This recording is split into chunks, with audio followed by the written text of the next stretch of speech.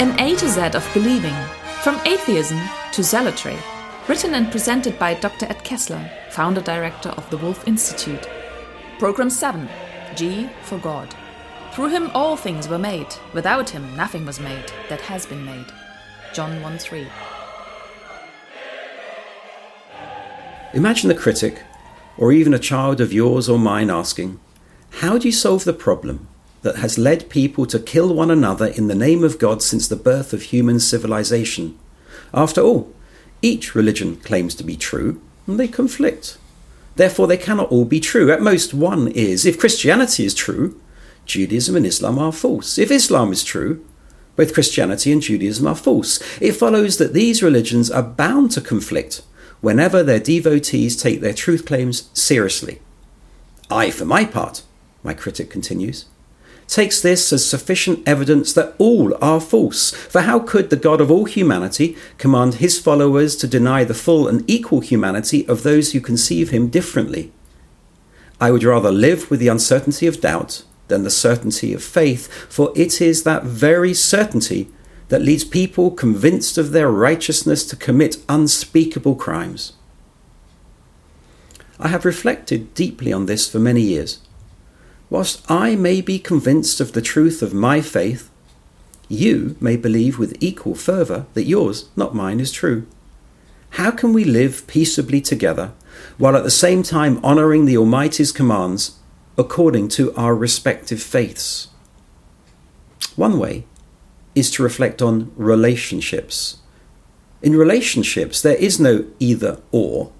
For example, I am mainly black-haired with a sprinkling of silver, short-sighted and bespectacled, but I am simultaneously a child of my parents, the father of my children, the husband of my wife.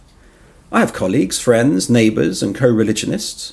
I'm a citizen of England, the United Kingdom and Europe, as well as belonging to humanity as a whole. And each of these relationships is covenantal in the sense that it involves reciprocal obligations. And these obligations can conflict. Should I accept a speaking invitation or spend the evening with my family? I'm torn between my responsibilities as a leader in interfaith dialogue and my duties as a father and husband. But there is no principled incompatibility between these loyalties. The truth of one does not entail the falsity of others. Hence, the profound difference between thinking if my faith is true and conflicts with yours, then yours is false. If I and my fellow believers have a relationship with God, that does not entail that you do not. I have my stories, rituals, memories, prayers, celebrations, laws and customs, and you have yours. And that's what makes me, me, and you, you. It's what differentiates cultures, heritages and civilizations.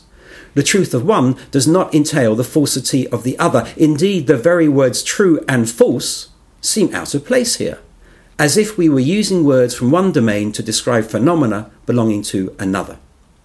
And if I am convinced that I possess the truth while you are sunk in error, I may try to persuade you.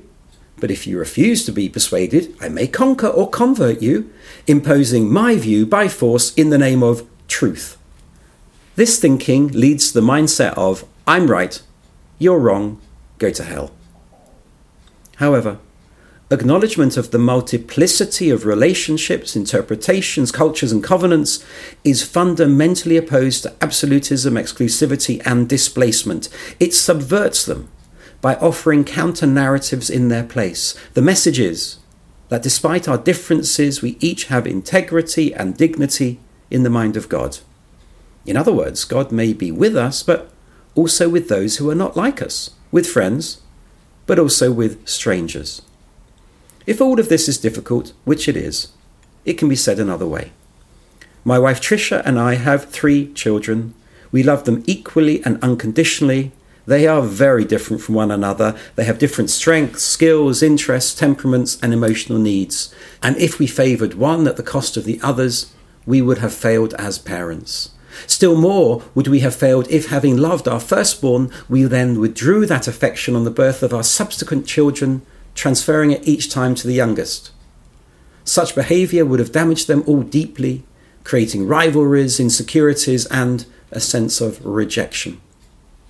And if that is true of human parents, how much more so is it true of God? Can I really believe that God, having set his love on and made a covenant with the children of Israel, then rejected them when they continued to honour that covenant, choosing not to follow the new faith, Christianity? Can I believe that the God of love, in loving Christians, thereby abandoned Jews?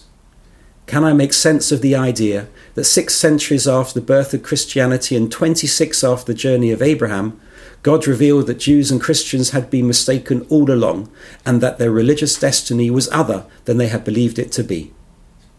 I can perfectly well understand that Ptolemy, Copernicus, Newton, even Einstein were shown to be wrong, and that if religion is like science, it is open to such refutations. But to think of religion on this model is to think of God as a concept. But actually, I think of God as a parent, and that the truth of one faith does not entail the falsity of the other.